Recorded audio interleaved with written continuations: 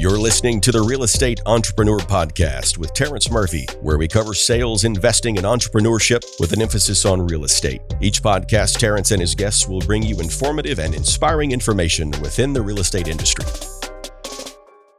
Welcome to another episode of the Real Estate Entrepreneur with Terrence Murphy. You guys know I like to start off each episode with a quote or a scripture. So today is Romans 8:37. It says, "No, despite all these things, overwhelming victory is ours through Christ who loved us." So either way, guys, I want you guys to stay positive, be encouraged. But I have a friend who's killing the game in real estate syndication, multifamily, and podcasting. Tyler Chesser, CCIM, is a high-performance real estate entrepreneur who helps real estate investors transform their business and lives. A successful real estate investor with a background as a former perennial top-performing commercial real estate broker. Tyler started investing in multifamily real estate in 2015 as a way to build wealth and create diverse income streams for his family. Prior to launching his real estate investing firm, CF Capital, Tyler spent over 7 years in the business as a founding principal at a successful commercial real estate brokerage company, a real estate investor, professional speaker, and award-winning sales professional. Today, Tyler offers a range of services and programs from syndication of private passive investment opportunities, individual group business coaching, real estate consulting, keynote speaking, and a host of top 200 business podcasts internationally called Elevate Podcasts. Welcome him to the show today. Terrence, my man, the first time I met you, I knew we were going to be great friends, and I'm so excited to be here with you. Thank you so much for having me. Yeah, man. Thank you for being on the show. I mean, there's just that when you're in a room of hundreds and hundreds of investors, and I remember, I think it might have been Brad Sumrock who brought up you and your podcast, and I looked you up and I was like, this dude and I got a lot in common. I need to go out of my way to introduce myself. So, man, thank you so much, man, for what you're doing for just the real estate industry and this friendship that we're building together, bro. Man, I appreciate you too. And even just leading off with a quote or a scripture in your podcast, I mean, it says a lot about you. And at the end of the day, man, this business is a people business, right? So how are we going to serve someone else? And I appreciate how you serve other people and you pour into other people. So if you're up for it today, Terrence, I'd love to pour into your audience and let's do that together. I think we'll make a lot of magic. Man, let's do it, man. So tell me your story, bro. I mean, we all have a story and I like starting with that. That's just so important to me because I think three things I always tell my team: you can build rapport through stats, facts, and stories, right? Especially when you're in the real estate. And so we all got a story. So tell me your story and then how you got into real estate and how you got to the point where you're at today. And then we'll start backtracking and walking through that. But give me that in a couple minutes, bro. For sure. And I do think I want to stack on the story piece because stories are really how we make sense of reality, right? If any of your listeners have ever read the book, The Story Brand by Donald Miller, they know it's an amazing book. If they have not read that book, I highly recommend it because if you want to continue to grow and impact other people, you've got to be able to connect, right? And that starts with story, and people connect with other people's stories because they align with that, right? They're the hero of their own story. And so in terms of my background, I actually started my career in the corporate world. I was actually working for a global restaurant company in a marketing capacity. I actually went to school for marketing, and I was always fascinated with consumer behavior and decision-making at scale from people and other people. And I always was just fascinated why people would give more value to a certain brand than others, right? Growing up, I played basketball and I was a huge fan of Nike. I never knew, why I loved Nike, but I thought Nike was the coolest thing on the planet. And so if I ever had Nike shorts, man, I was the coolest dude on my street, And if I had Nike shoes, I was even cooler. And so to me, marketing and branding was always fascinating. So I went into school for marketing to learn how to brand and to learn more about the psychology of business.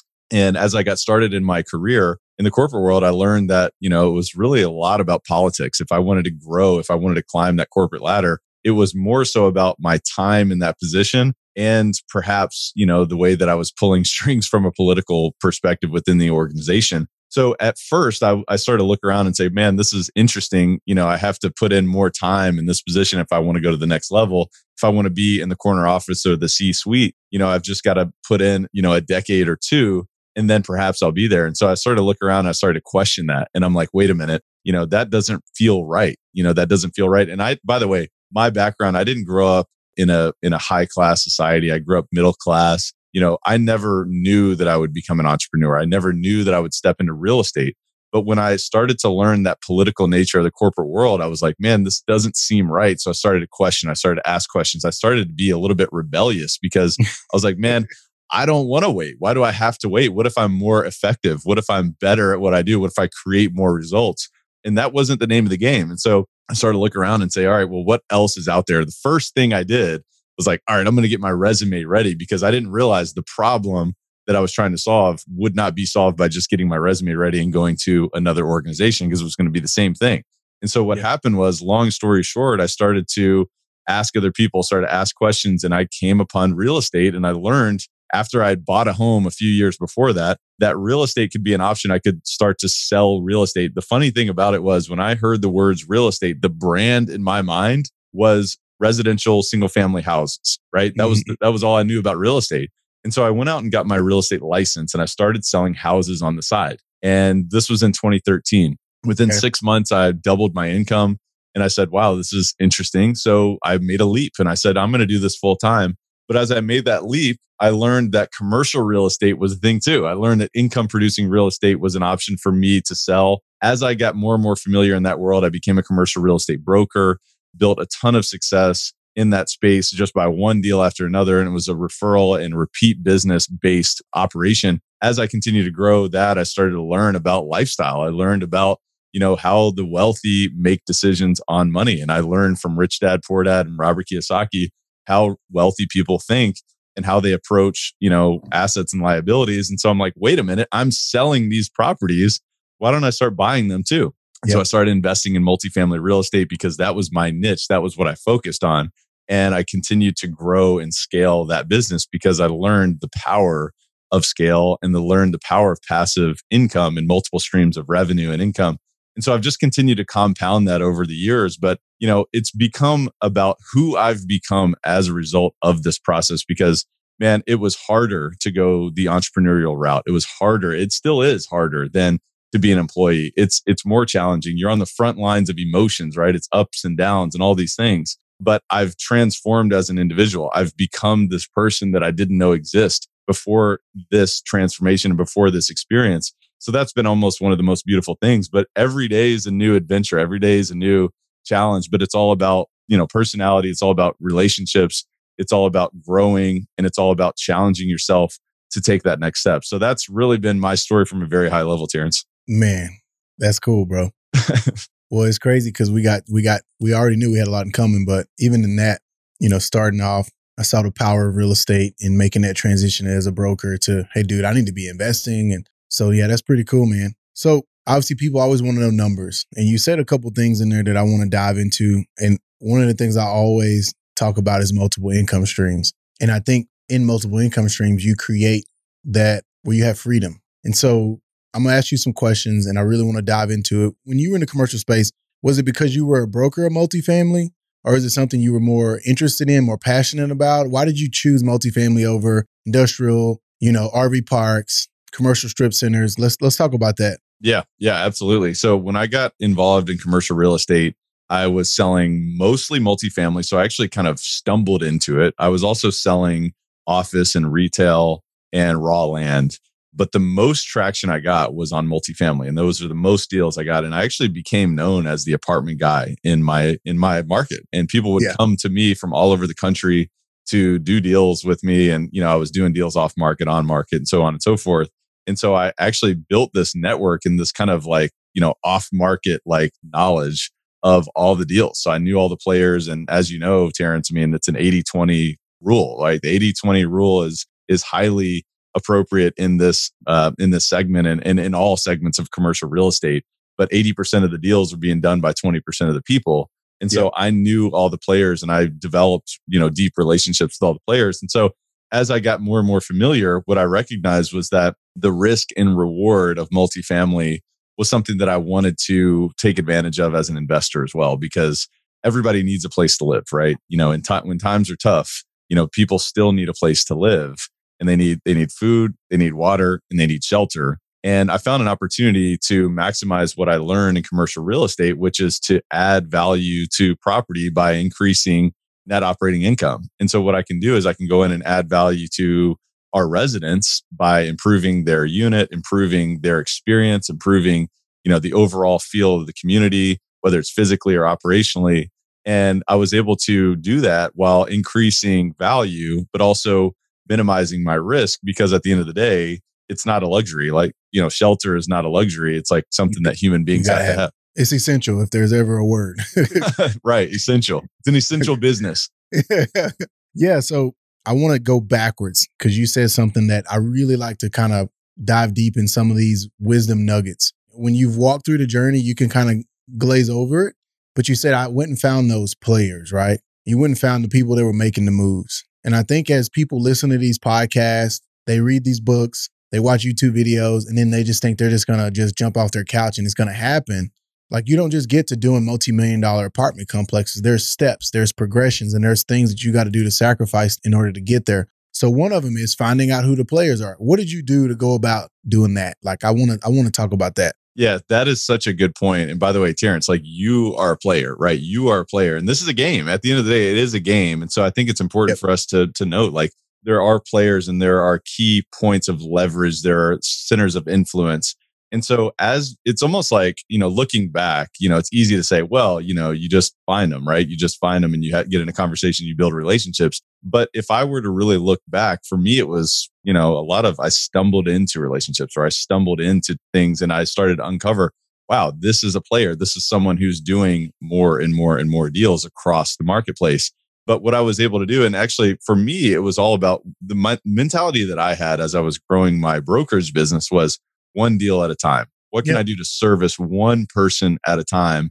And, remind them that, hey, by the way, if you do this again, I'd love to add value to you. I'd love to be an advisor for you. I'd love to help you make better decisions, to identify more and better opportunities. And so with that mentality and that long-term relationship mentality, that served me well, because while I didn't know truly who the players were as a green, kind of wet behind the ears, new individual, new player in the market myself, that service mentality allowed me to develop relationships with people. It's like, I just treated everybody like they were a player. I treated everybody like they were, the big dog, or the whale in the market. And so with that, when I did encounter those individuals, they appreciated that. They valued that. And so as I got more and more familiar with who really was doing the deals, that really served me, because looking back, there was times where it's like, man, I didn't expect that this individual was a significant player in the market, but because I treated everybody the same way, that paid off. Does that make sense, Terrence? Oh, it makes a lot of sense. It makes a lot of sense. And that's the point I wanted you to make. Like, first off, treat everybody the same. And then secondly, we have a lot of the same sayings, but I call it one brick at a time. Yes. Anytime you're building something, whether, in the brick mentality, the one brick mentality is something that I always say is you got to stack that brick first, and you got to be very strategic of how you do it. And in that moment, when I'm putting that one brick down, that's all that matters. And you just do it one brick at a time. And before you know it, you've built a whole house or a whole wall or whatever you're doing, right? You built it from that one brick, because that brick is really the cornerstone. So like you said, those relationships started off there, and then they just kind of blossom, because people talk like, hey man, Tyler, man, that dude right there, he's sharp. He knows his stuff. You ought to give him a shout, right? And then once you get, I tell people it's the snowball mentality. Like, just, you got to grind in the beginning to get the snowball up the hill. But if you can just stay with it, it will come down the other side of the hill. And when it does, it creates so much momentum for us. So in the multifamily space, what was your first deal that you did personally as an investor? Let's walk through that, because you always remember that first deal. Oh my God, man. This one, I will never forget. This first deal. It was 8 units. And man, I thought I was like Robert Kiyosaki too. You know what I mean? Like, I read Rich Dad Poor Dad. And I'm like, man, I got 8 units. I got multiple streams of income, all these units, man, this is crazy. I'm scaling up and all this stuff. And man, I tell you what, I made a lot of mistakes. It was I thought it was a value add deal, but I'll tell you what, it was a distressed deal. It was a deal that, it needed a lot more work than I realized. It was very mismanaged for probably multiple decades, not only physically, but operationally. And, I bought the property and it had 8 units. Plus it also had a garage that I actually was able to add value to and create a new stream of revenue as I exited the property a few years later. But, multiple of the units were non-performing. I mean, you had tenants not paying rent. I did not read that in Rich Dad Poor Dad. I didn't know that tenants didn't pay rent, because I was always the perspective that, man, if people have a lease, like, that's what they have to do, right? But man, I learned a lot. It was almost like street smarts. I had to understand that what you read in a book doesn't always manifest itself in reality. And so that was a big learning lesson. But man, there's so many different learning lessons that I gained from that experience. But that was my first deal, was an 8-unit property. And you said something so value add, and people throw around these things, and we're gonna dive deeper, because I always say, my audience, there's really high level investors that are listening, but then there's people that are on the fence and ready to start. And so anytime like you and I throw out cap rates and IRRs and things like that, we just say it loosely, right? But you said value add versus distressed. I want to dive into that. Like, what would you say the difference is in a value add property and a distressed property? Because they're the key word, distressed. There's a lot more stress that comes with this one versus this one. What's the difference? So we can get either technical by the bank's definition, or we can get technical based on our definition, right? If a bank is looking at a property and they say, all right, well, if you've got a vacancy of over 10%, that's considered distress, right? Yep. And in multifamily, that's how banks or lenders look at properties. It's like, if you're above, 90% occupancy, you're stabilized, and perhaps there's value to be added on this asset. But if you're below that number, you're in distress. And so what this particular property was distress is because, man, half of the units were non-performing. I did not realize that this owner perhaps what I call loaded the rent roll. I mean, he had folks in these units, and the rent roll looked like, yeah, man, we got nice cash flow here and there's upside. They were paying around $500 a month. And I was like, man, this market would support up to $800 a month. So there's value to be added, right? I can go in here and over time, I can improve these units whenever, their lease expires. I can either negotiate with them, or if they move out, I can go in and improve their unit and achieve that upside that the market is providing. So that's what a value add property is if you have a stabilized property that's producing consistent cash flow, but it's not meeting where the market is, and there's a gap from an improvement, whether it's physically or operationally. And so, that's something to realize, is that on paper, sometimes you can look at a deal and it looks like it's stabilized and there is some value to be added. But if you don't truly understand that there are risks, there are things that you can't see, until you really dig deeper and conduct a thorough due diligence. But that's really from a high level what the difference between distress and value add is. No, I love it. Yeah, because I think when people jump on these different podcasts, different YouTube, they're reading these books, they don't feel comfortable asking these questions. So when I bring people on like yourself, and we could just take off and just leave people behind, and because we'll be talking so high level and just be running 100 miles an hour. But one of the things you hear in this realm of conversation before we move on is CapEx, right? CapEx. I don't know. What is CapEx? Like, how would you define what CapEx means in the multifamily space? Yeah, absolutely. So obviously, it's short for capital expenditure, right? So what that means essentially is an improvement in the property that is non-reoccurring. So as an example, if you're going to put a new roof on a property, you're not going to do that every single year, right? That's a capital expenditure. That's a capital improvement of the asset. And if you want to get super technical, an accountant or a CPA is going to depreciate that expenditure over a certain period of time of the life cycle that's expected of that improvement. So that's one example. Another improvement that would be an example of a capital expenditure would be, improving the plumbing or improving the electric or the heating and cooling, or even windows. Maybe you're building a new deck on the property. Maybe you're redoing the parking lot. So those are capital expenditures. These are things that don't necessarily occur every year, because there's a difference in a capital expenditure and an operating expense. An operating expense is going to be landscaping, turnover, unit maintenance, right? You have it's happening year over year. Right. Yeah. Those are things that, those are direct write-offs to your income. And they happen every single year, and it's just a cost of doing business. But a capital expenditure is improving that asset that really, it doesn't occur every single year, but it's also a vast change from where the property is now and really over the life cycle of that deal. Love it. Great explanation. So you said it earlier, like loaded rent rolls. People don't know what that is. And it's like, and one of the things I always tell my team, the Ronald Reagan quote, trust but verify. So true.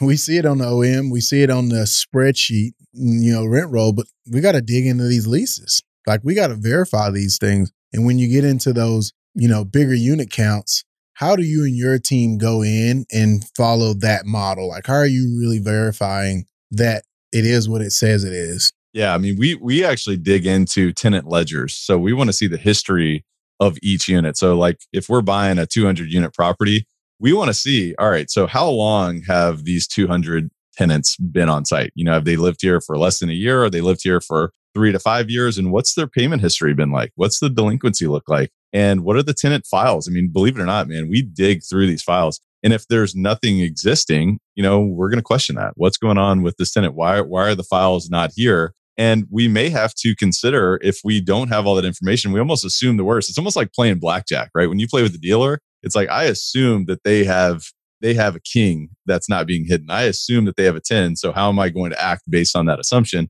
And that almost limits our risk and liability based on that assumption. It's not hoping that the negative occurs, but it's also not, shielding our eyes and putting our head under the blankets and hoping that something bad doesn't happen. So, that's how we really deal with it, is really digging through, a tenant file audit. I mean, that's what we really do to understand what's the true nature of this income stream. Yeah, you got to meet it head on for sure. Because the thing about real estate is problems will not solve themselves. You got to go meet it head on. So as we progress, right, you bought an 8-unit building, man, you really start gaining traction. When did you decide to start raising capital, and why? I'll tell you what, man. So the second deal I did was 36 units. I learned through that obviously I didn't make the mistakes that I made on the first deal. I actually did really well in the second deal. And I learned that, man, there's definitely something to be said about scale. And that was larger scale than my first deal. But after that, what I started to do is I started to recognize that bigger deals, not only you could put a team on the field, right? And you can, because whether you have 36 units, whether you have 8, whether you have 136, 236, these properties require constant attention, right? Especially multifamily. They're very highly management intensive. And so what I recognize is that with scale, you can support an on-site team, right? You can support an on-site staff, whether it's maintenance, leasing, management in general. And so when I recognized that, I said, all right, how do I get in that space? Because I was selling larger properties and I was saying, all right, well, what can I do? What can I do to get in that space? The first thing I did was I started to invest passively. I started to invest passively in larger deals to understand the mechanics, to understand the reality of the operation, and to really get an inside look. And so, I built relationships with folks across the country. And again, we're talking about players, right? We're talking about players, people who are doing deals, people that I trusted. And I started investing with them. And I started to observe and learn and enjoy cash flow and enjoy the tax benefits of passive investing. And so with that said, what I recognize is that not only is this a benefit for this person who's putting this deal together, but it's a benefit for me as well. And so it's an abundance mentality. And so what I said was, all right, if the name of the game is scale, then instead of being selfish, instead of playing small, what I can do is I can offer opportunities to others.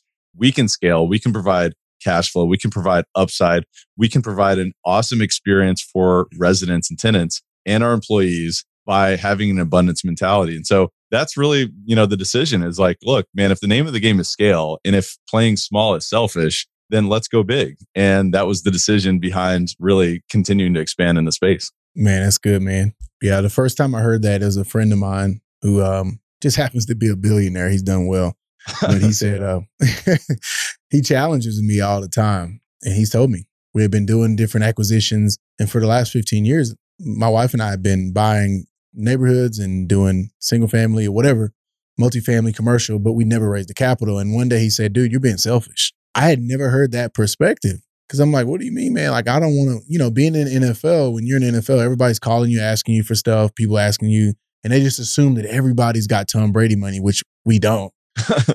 But it just kind of was a burden. And I never wanted to be that for people in my life. So I was like, I just won't raise any money. I don't want to bother anybody. But it was that perspective you just said. And he brought it to me. He said, dude, he said, look at the track record you have and look what you've done. By you not letting people like Tyler and this person and that person that are friends of yours invest in your projects, you're being selfish. So you hit it on the head, bro. That'll change your minds big time. Yeah. So you start syndicating. If I were going to syndicate, because that's been a question that's been coming in, like, where do I get started? And I always really try to go to the foundational things, because we can jump to high level stuff, talking about 200 unit buildings.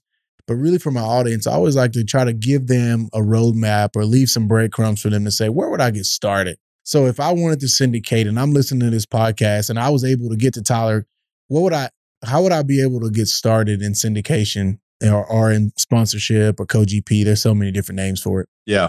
Well, the great thing about being an entrepreneur is that there's no one size fits all, right? We can all have a different path in how we approach this, and it can still work out. I mean, for me, the path that made sense for me was and I didn't know this as I was doing it, but looking back, the dots are connecting in many ways. But it was to use my own money and to go out and buy a deal. I created income through the brokerage business, which then I said, look, let's put this to work and let's buy. And what I did was I learned, and man, I made a ton of mistakes, as I mentioned. I mean, I could have gone on and on and on about all the mistakes I made. And I continue to make mistakes, but less mistakes each time. And so as I continue to grow, I said, all right, well, let me go ahead and try to learn more about, larger deals by passively investing. So that was a great way for me to get a vantage point and to learn more and to ask questions and to see the reality of these deals. And then for me, then it was about building more relationships, and it was about setting an intention to say, look, this is what I want to do. And now who do I need to know to be able to do that? Because sometimes we can get overwhelmed with the how, right? We can say, Yep. well, how am I going to do this? How am I going to find the deals? How am I going to raise the capital? But the real question is who is going to help me do this? Who can I leverage together and offer more value to them? Who can I gain, experience with, right? Or who can help me get to that point? So it does come with partnering up. I mean, one of the things that I've learned is that partners can be one of the most valuable things in this business. And so, for me, that's one thing that I would recommend is for folks to get educated. You start with education, right? You start with education. And by the way, that never ends, right? Continue to learn, never stop learning, and Yep. be open to learning. Ask those questions, but also surround yourself with the people who are doing it and ask them questions. Who would you recommend else that I know? Who would you recommend that I get into conversations with? And let people know, what are you looking to accomplish? And you can continue to stack. It's like that one brick at a time. I think it's one relationship at a time, one piece of learning at a time. And with that intention, with the outcome that you're focused on, you can continue to stack one brick on top of each other. But does that make sense, Terrence? No, it's perfect, bro. Yeah, like you said, you're building it one at a time. And so not even getting granular, it just starts with, like you said, the relationships. And you said it earlier, invest in a couple multifamily projects as a limited partner. Just start there first, and really try to ask the questions and get the right partner, because, some deals you invest in a capital investment company, they won't even, you're in and you don't really hear from them. You find those relationships that you can invest in, and then you're really being mentored but having your money at work at the same time. Yeah. And I would just add to that, I think if anybody wants to learn as a passive investor, tell that operator that your intention is not only for the return on investment, but it's to learn. And Yep. You want to get an inside look. Is there any meetings that I can be a part of and just be a fly on the wall? I won't get in the way, but I'm really here to learn. And if you tell someone that, for the most part, partners, operating, sponsors are going to say, absolutely. And if they don't, then go find someone else, so I think that's really important. Yeah, that's good. That's good. Well, and you said it earlier, I always say this and I'll say it again, there are no losses, there's only lessons. It's only a loss if you quit. So if you would have quit after that first 8-unit building, then that would have been a loss. Because look at what you're achieving and doing and the impact that you're making now. And that's just where we got to have that perseverance and that faith to just keep pushing through and not be perfectionists, because you're going to mess up no matter what. And I think it's Albert Einstein quote, like, the people who've never made a mistake never tried anything new. Mm. And it's like, yeah, you're not going to make mistakes if you don't try anything new. You're just going to be complacent and stagnant, and good luck with that. But just keep pushing forward, man. That's awesome, bro. So I want to talk about mindset. I think that's an important pillar in your life. Where do you tie that in as a real estate entrepreneur? And why is that so important for you and the success and the things that you're doing? So mindset for me is really the underlying factor of everything, right? If I'm going to sit here and have this conversation with you, my mind could be telling me, I'm not qualified to have this conversation. I don't know enough to really educate someone else. Or, what if you say something wrong? Or what if you misspeak? And, what will people think of you then? Right. So my mindset, or all of our mindset, is constantly, at the forefront of how we act. And so for me, it's really important to gain consciousness of the unconscious and understand that my belief system is driving my emotions, which drives my actions, which drives my habits, which drives my results. And so I have to understand and gain consciousness of what do I believe is true. And am I identifying with an empowering or a negative belief system? Is my beliefs, are they telling me that I can't do something, or are they telling me that if I try, I might succeed? And if I try, even if I don't succeed, I might learn. As you mentioned, there are no losses, there are only lessons. To me, that is a belief and a foundational thought behind developing an empowering belief system, right? And so my mindset continues to be an extremely and almost maybe the most important component of my success. And my success is not always linear, and most of the time it's not linear, right? But it's always the belief and the understanding that I will continue to learn. And sometimes learning is even more valuable than money, right?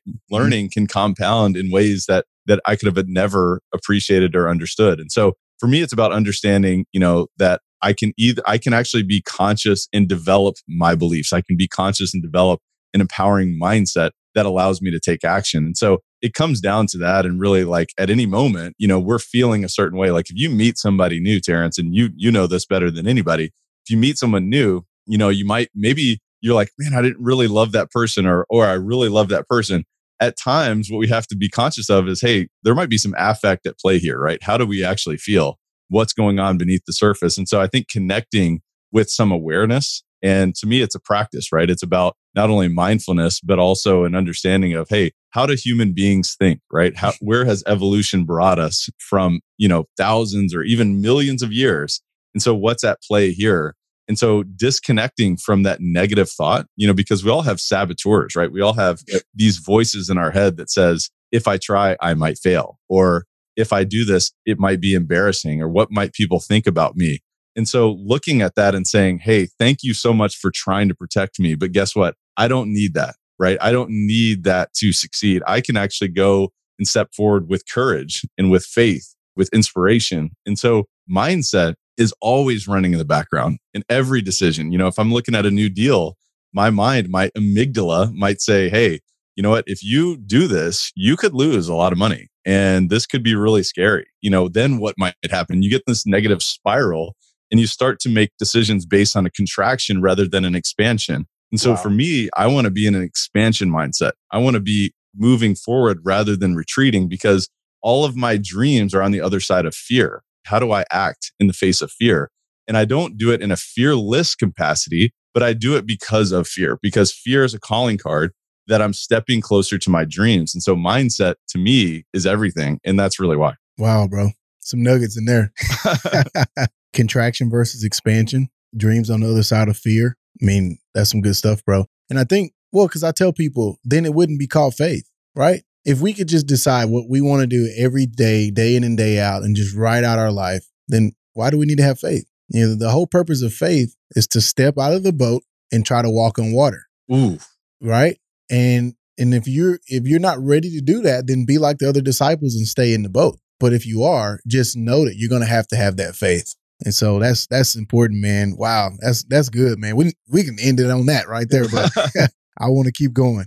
Yeah. So real quick, multiple income streams is something you bring up. Why is that important? And where do you try to diversify what you're investing in? Let's talk about those two things. Love that. Love that. So if you only have one option, you have none, right? Yep. So I think that's the most important thing. And again, going back to the earlier part of our conversation, it's one brick at a time. And so It's not like you step into this and it's like all of a sudden multiple income streams, right? So let's focus in one direction at a time and let's build that. Let's perfect that. Let's course correct. Let's make improvements. And then once that system is in a place of supporting itself, or you have a plan and you have a strategy, now let's bring another brick and put that in place in terms of those multiple streams of income. So for me in real estate, the way that I've diversified my multiple streams of income has been, through multifamily, and that's my specialty. That's what I focus on. And those multiple streams of revenue for me are active, they're passive, and they're also from a syndication perspective, right? I syndicate larger deals. And I also still invest passively with other people. I still buy properties on my own or with one or two other partners. So for me, that's the diversification. Of course, we could talk about, all these other things to invest in, but my expertise is in real estate. And that's how I diversify. I have other people, who I really respect, like yourself, Terrence, who invest in multiple different asset classes within real estate or even commercial real estate. And so I think that's a great approach as well. And I think it's something that I will continue to expand into. And I think at the end of the day, as long as you can evaluate and truly understand that risk and have contingency plans in place for different asset classes, then that's a great approach to take as well. And so for me, that's how I look at it. And it's continually, hey, let's put another brick in place. And it's not from a place of being selfish or saying, how can I bring all the resources to me so that I can hoard them? It's in a position of abundance so that I can give, so that I can be more, so that I can spend time with you and have a conversation like this. And hopefully one person can listen to this conversation and say, wow, I'm really opening myself up for new opportunities. So what this allows me to do is this allows me to spend time with people. It allows me to give to other people. It allows me to live a more abundant life, experience the world, experience, different cultures and different people without feeling like, how am I going to create practicality in my life? So that's what it's all about for me. Love it, bro. Yeah, you said it earlier, building the one brick mentality. And I tell people, I started off as a limited partner when I was 23 years old, investing in a capital company, actually Stillwater Capital. They're one of the biggest capital guys or groups in Dallas now. And 2006, 7, and 8, I was one of their first limited partners. And then in 2008, my wife and I said, you know what, let's take some of our cash and let's go buy these, do it on our own.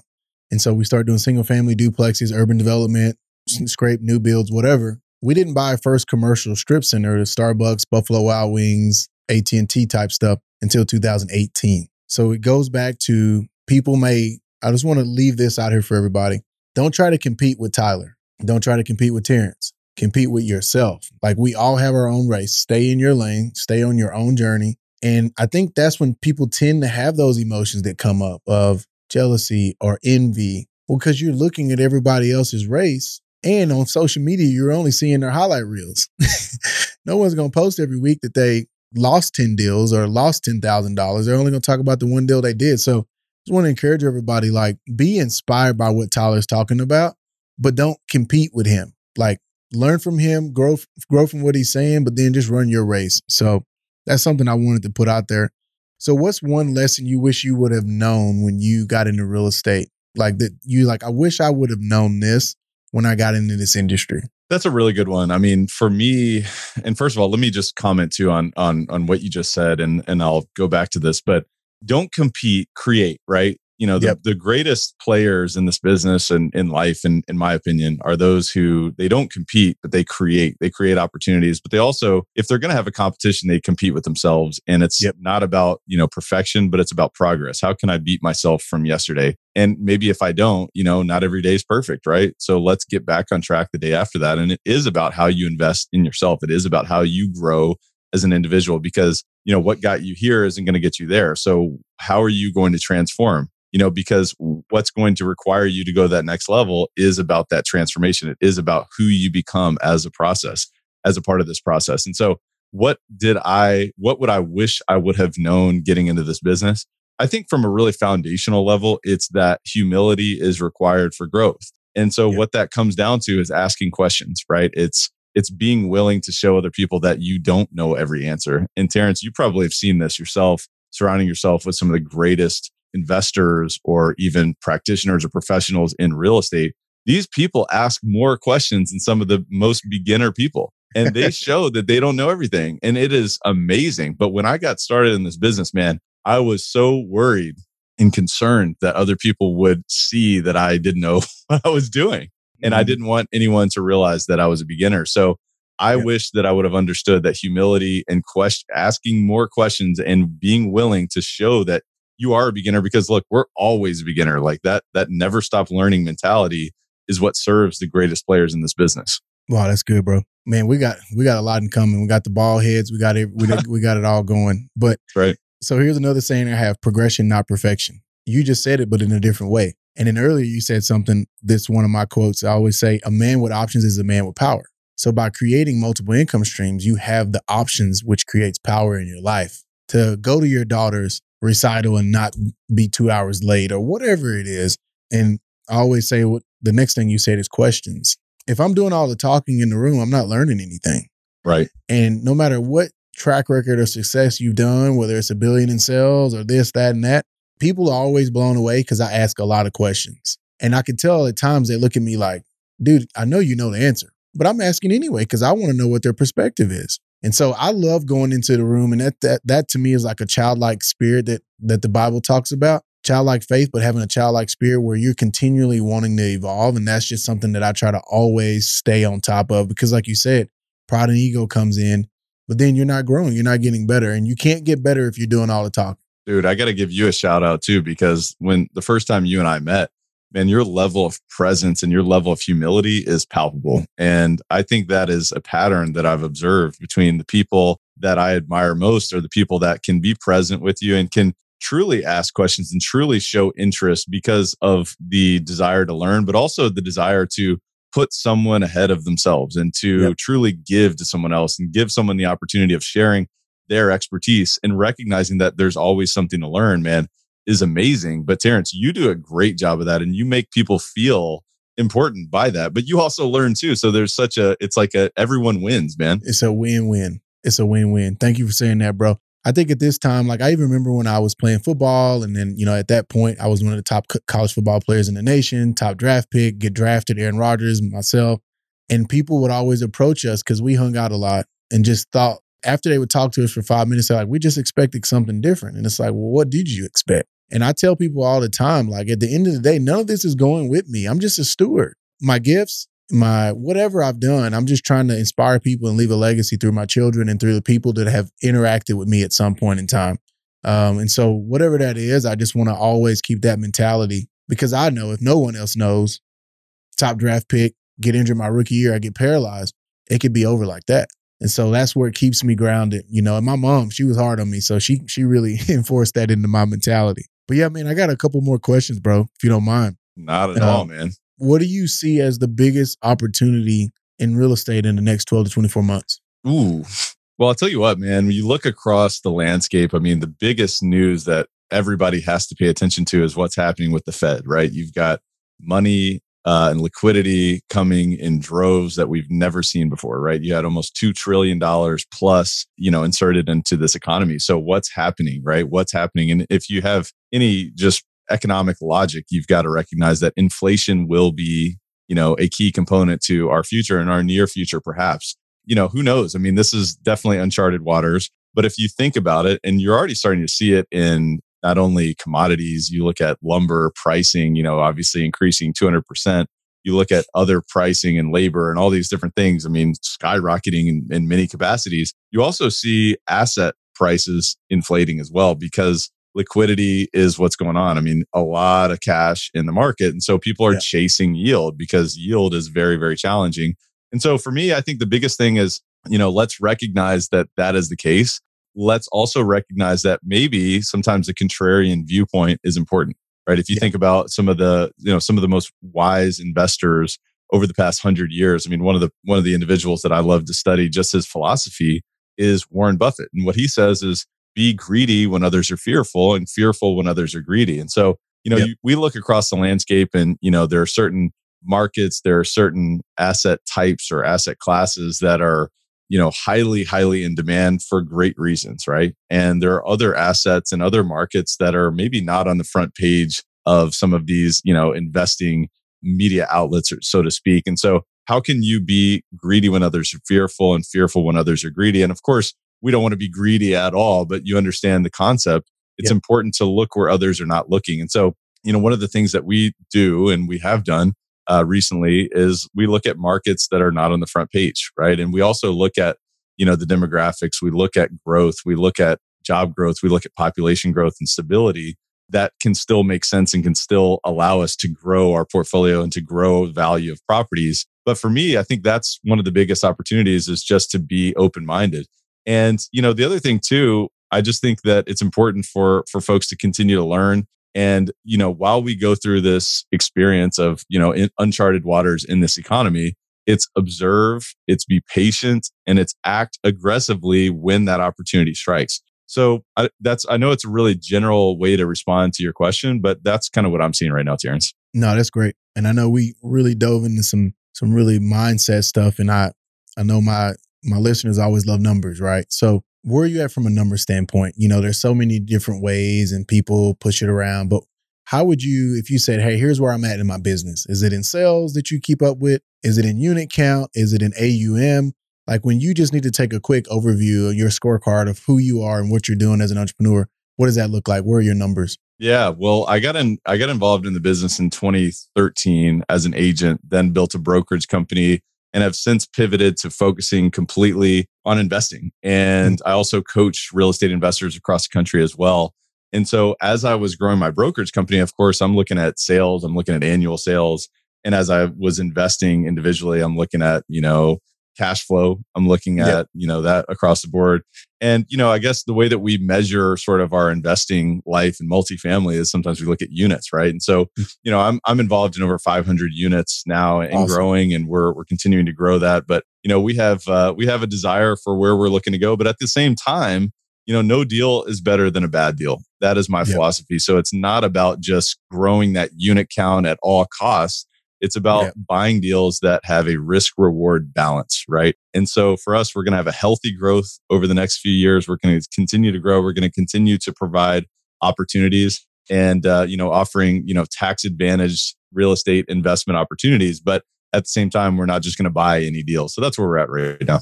No, I love it. Jeff Bezos, I was watching the interview. He says, him and Warren Buffett, there's 2 interviews they had that I've really just been digesting. And what he said, if I can make one big decision a quarter that can change the dynamics of not only the global economy, but his company, Amazon, then he said, that's all I need to do. And I remember there was a time where when, you become a real estate entrepreneur and you think busy, busy, busy, go, go, go, go, go. And what I've learned is one of the things that I've been talking to my wife about in my team is how do I get to a place where my sophistication conversations, so the level of my conversations are more sophisticated. So when it's time for me to make a decision, that I can make a really high level decision instead of making 100 million a week, or let's say 100 decisions a week, I make one big decision every 2 weeks that changes the dynamics. And so in our multifamily kind of thought process, our goal is to do 3 deals a year. Like you said, instead of doing a bad deal, I'd rather do no deal. So when I tell people, when I bought my first commercial deal, I had been researching for 16 months before we drew up an LOI. And it's like, you got to get to a place where you enjoy the process of that. And it's like being an athlete, right? Like you only get to play 10, 11 games in football, but can you imagine how many practices, how many times we got to go out there in the heat just to play one game? But I've translated that mindset to real estate. Go look at 100 deals before you make an offer on one. And that's the part that's so important, man. Man, practice like you play, right? When you're looking at deals, visualize the fact that you will be buying that deal at some point, right? But understand the dynamics, right? Because the more repetition you have, the more expertise you will gain. So repetition to me is the mother of all skill. So what can you do to look at more and more deals? And even as you grow and even as you begin to gain traction in your business, it still is going to be about repetition because most deals are not going to make sense, right? 80% of the deals or even more. I mean, in our business, 95% plus of deals that we look at do not make sense. But it's never a waste of time because we gain market intel, we gain repetition, we improve our systems. And we also know that the more deals we look at, the closer we're going to be to one that makes sense. Sweet, bro. I got a couple more questions. So real quick, like you said, what deal makes sense out of that 5 to 7, less than 10%? If you had a high level perspective, not diving into the leases and the ledgers and the entity and the whatever, loan, whatever, there's so much due diligence.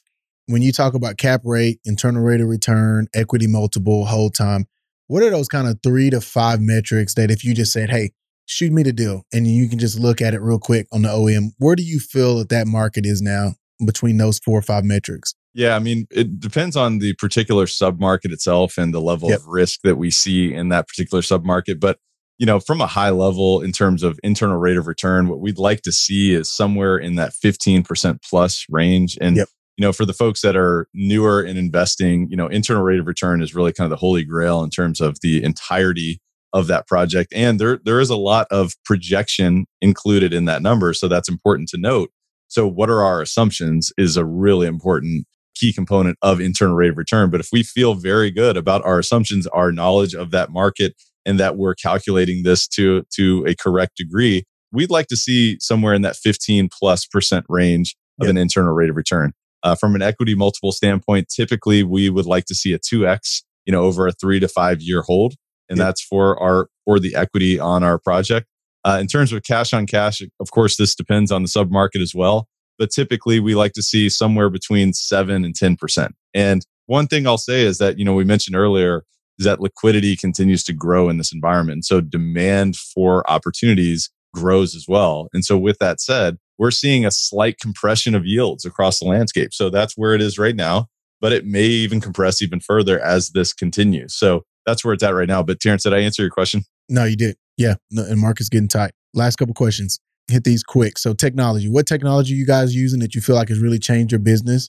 And then how's your team structured? And then we'll hit our last two questions. Yes. So technologies, first of all, I love technology because it's a leverage point to help us be more effective, right?